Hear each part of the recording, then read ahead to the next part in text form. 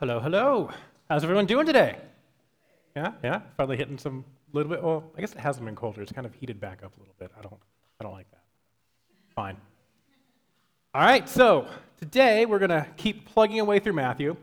Now, if you notice, the section we're gonna talk about today is not the one we ended on last time. We're gonna do a jump. That's just timing-wise. I'm not trying to skip anything or anything.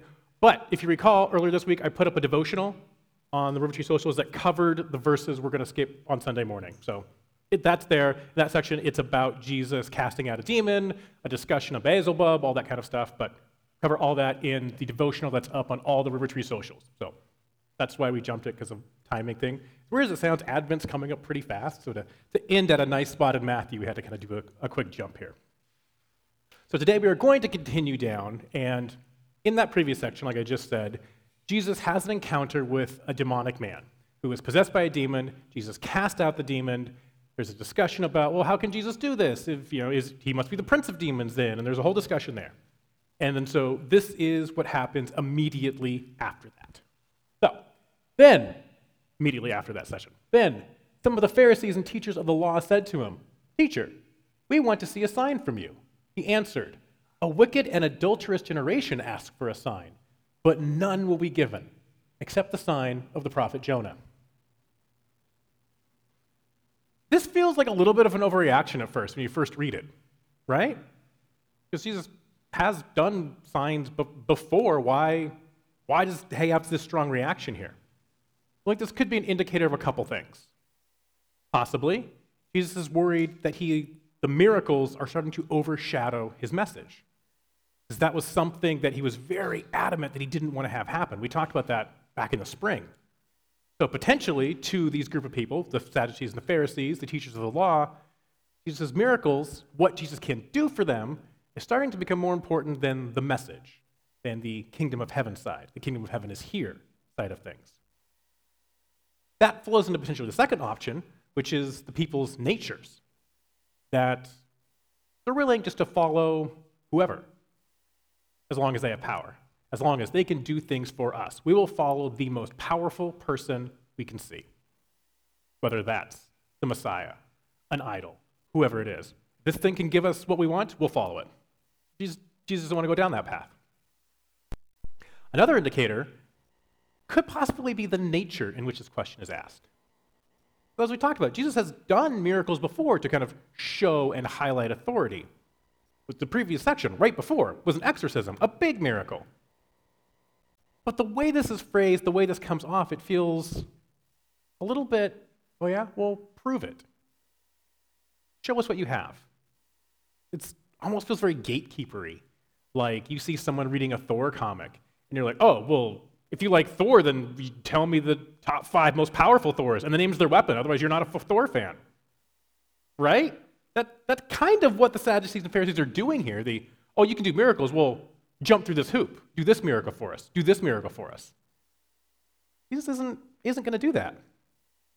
I think that's why this ask of Jesus elicits such a strong response from him. Response is, you're going to get nothing except the sign of Jonah. There is a lot of debate about what the sign of Jonah is. And a little bit of homework for you. This is a section that is paralleled in a few other of the Gospels. Go read these parallel sections and just see how the sign of Jonah is treated in each one. It's slightly different. But in this section, in the Matthew section, the sign of Jonah is taken as follows. For, as Jonah was 3 days and 3 nights in the belly of a huge fish, so the Son of Man will be 3 days and 3 nights in the heart of the earth. So for Matthew, the sign of Jonah is this connection with the time underground. Jonah's time in the whale, in the great fish, Jesus' time dead. That's where this sign of Jonah connection is coming in. So let's recap the story of Jonah. Jonah is called by God to go to the city of Nineveh. The city of Nineveh is the capital of the Assyrian Empire, and Jonah is told, you are to preach, you are to try to redeem, you are to try to save this city, save these people. Jonah really doesn't want to do that, because Jonah hates these people, and so Jonah runs away. It's thrown off the boat, eaten by the great fish, has this kind of 3-day argument with God before finally deciding, okay, I will do this. And there is some cool allegories here of the water. So in ancient times, water was thought of as kind of the scariest thing you could be. You might think of it as the equivalent of like a long, dark hallway for us now, right? Like, you don't know what's there. It's kind of scary. That's where the ghosts live.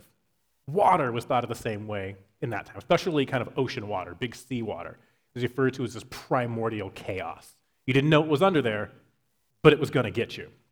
And so Jonah like literally goes through this primordial chaos, agrees to do this, gets spit back up, goes to Nineveh, preaches what is hilariously a terrible redemption message because Jonah doesn't want to do it, but eventually the city repents, Jonah goes away and kind of pouts about it, and we'll get back to the pouty Jonah here in a second. But so that's the rough story of Jonah. And so this passage here, Jesus is highlighting that, okay, the Jonah story really is looking forward to the time between my death and my resurrection. That time period is going to equate with that kind of primordial chaos that's going on. So Jesus takes this idea and kind of spins it forward a little bit.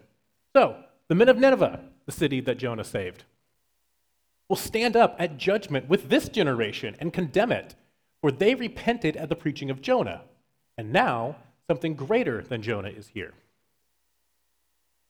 All right, think about Nineveh. Think about the Assyrian Empire. Nineveh is one of its capital cities. Assyria basically did everything wicked and evil to the children of Israel. They destroyed their lands. They burned everything. They took everyone away in slaves. They raped. They murdered. They pillaged everything. The Assyrians in history are kind of renowned for their extreme brutality. They are some of the most violent group civilization that's ever been. That's people God wants Jonah to go save. And so Jonah kind of doesn't want to, does a really bad job of it, and cries and pouts when it's over, but still they repented. The city of Nineveh turned to God, according to Jonah. And so now Jesus is saying that that group of people, the kind of worst people in history, are now judging you because you're not repenting. Because they repented via a terrible prophet who didn't want to do his job, did a bad job at it, and pouted when it was over because he didn't want to do it. And yet, that group repented. And you have the literal Son of God standing before you, and you are not repenting. So that group is coming and judging you. And then Jesus goes on. Oh, picture these ears. Jesus goes on to give us another story, another example. The queen of the south will rise at the judgment with this generation and condemn it. For she came from the ends of the earth to listen to Solomon's wisdom, and now something greater than Solomon is here. So this story, Jesus is referring to an event from 1 Kings chapter 10, where a queen from the south, sometimes called the Queen of Sheba, sometimes, we don't know, but all I know is a queen from the south, a queen from Africa, comes up and tests Solomon's wisdom. She is kind of regarded as the wisest person around, and now she's hearing rumblings that, well, this person up here, are they wiser than me? Oh, I'm going to have to check this out. I don't know how I feel about this. But she comes up, gives Solomon this big test, and Solomon passes. And at the end, she realizes that, wow, this wisdom is an amazing gift from your God. It's a gift from Yahweh, and she ends up praising God, and it's this really kind of cool story. But Jesus is using these stories to highlight kind of just how stubborn the people are being. Because these two stories are highlighting how people believed in God, believed in God's power based off of a fraction of it, based off of a prophet who didn't want to do their job, and based off a queen who thought, there's no way I cannot be the smartest person around.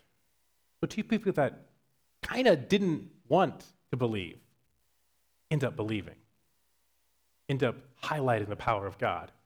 And yet, this group is not believing, with God literally standing in front of them.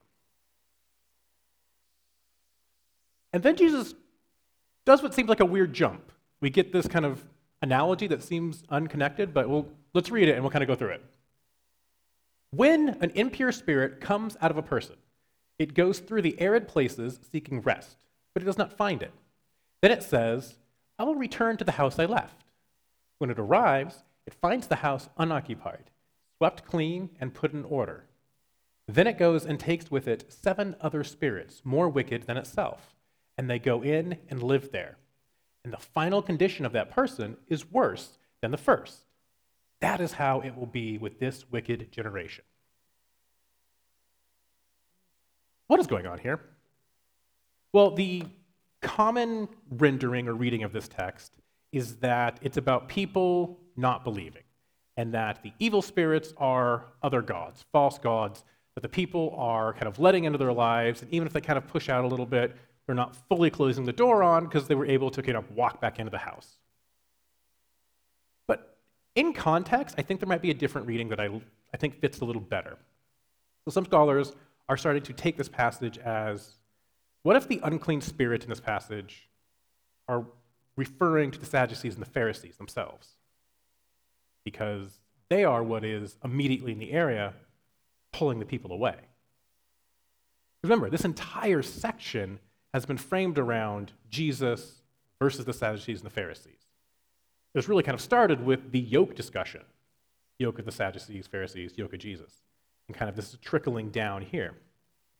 So potentially Jesus is using language of something that just happened, an exorcism, highlight these false teachers, to highlight how dangerous this group really can be, to highlight how dangerous this yoke really is, because it's pointing away from salvation. It's pointing inward, saying you have to do it yourself, but also you kind of have to rely on this group of people here to do it. You can't. You're not relying on God to do it. This is really Jesus warning that this way of life, this yoke, will only lead you down a path of worse and worse.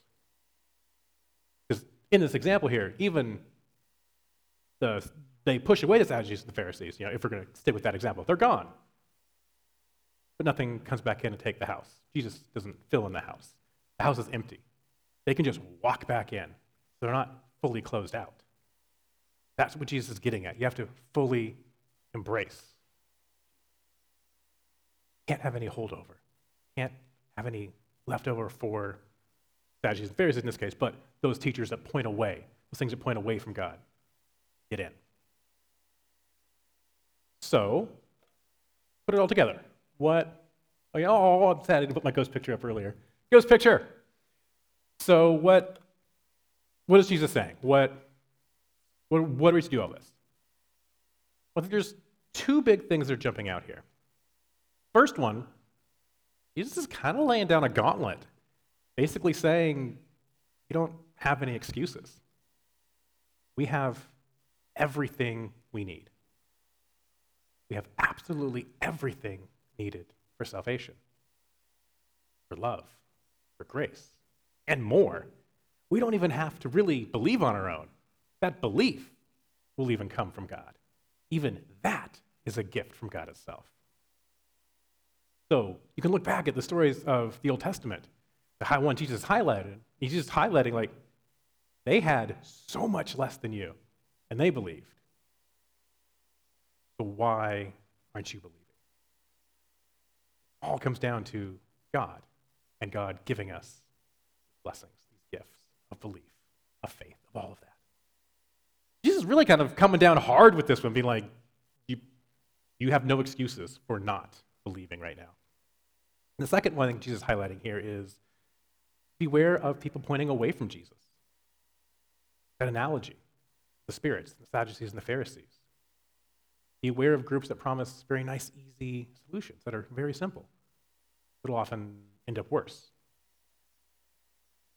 Anything that doesn't seem to be following Jesus, doesn't seem to be that yoke of Jesus, push it out. Get it out of the house. Lock the door so it can't come back in. So, how do we do this? How do we take this step? Well, you're probably getting real sick and tired of seeing this chart, but the chart's back. How do we do this? You thought the chart was gone. No, it's not going anywhere. Seeking Jesus daily. Seeking Jesus daily. Sitting with Jesus.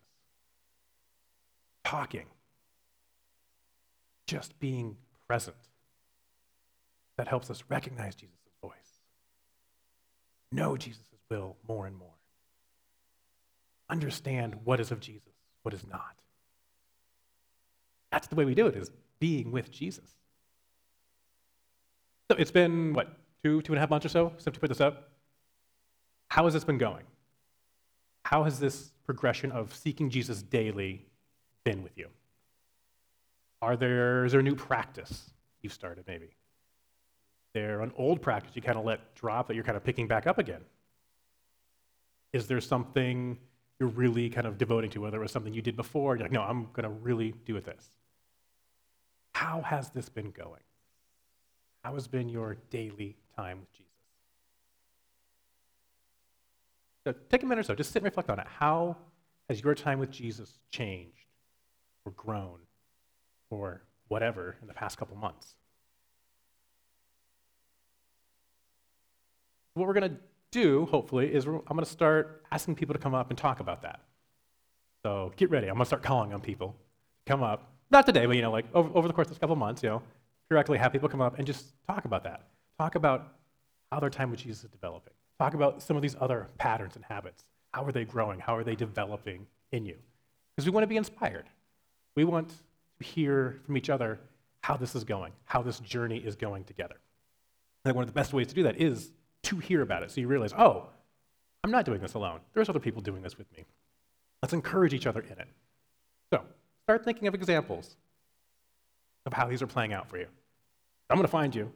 I want to ask you to come up here, and I will make you come up here. I won't make you, but I'll ask you to come up here and share, because that'll be a really fun thing for us to do, just to hear from each other. Join me as we pray.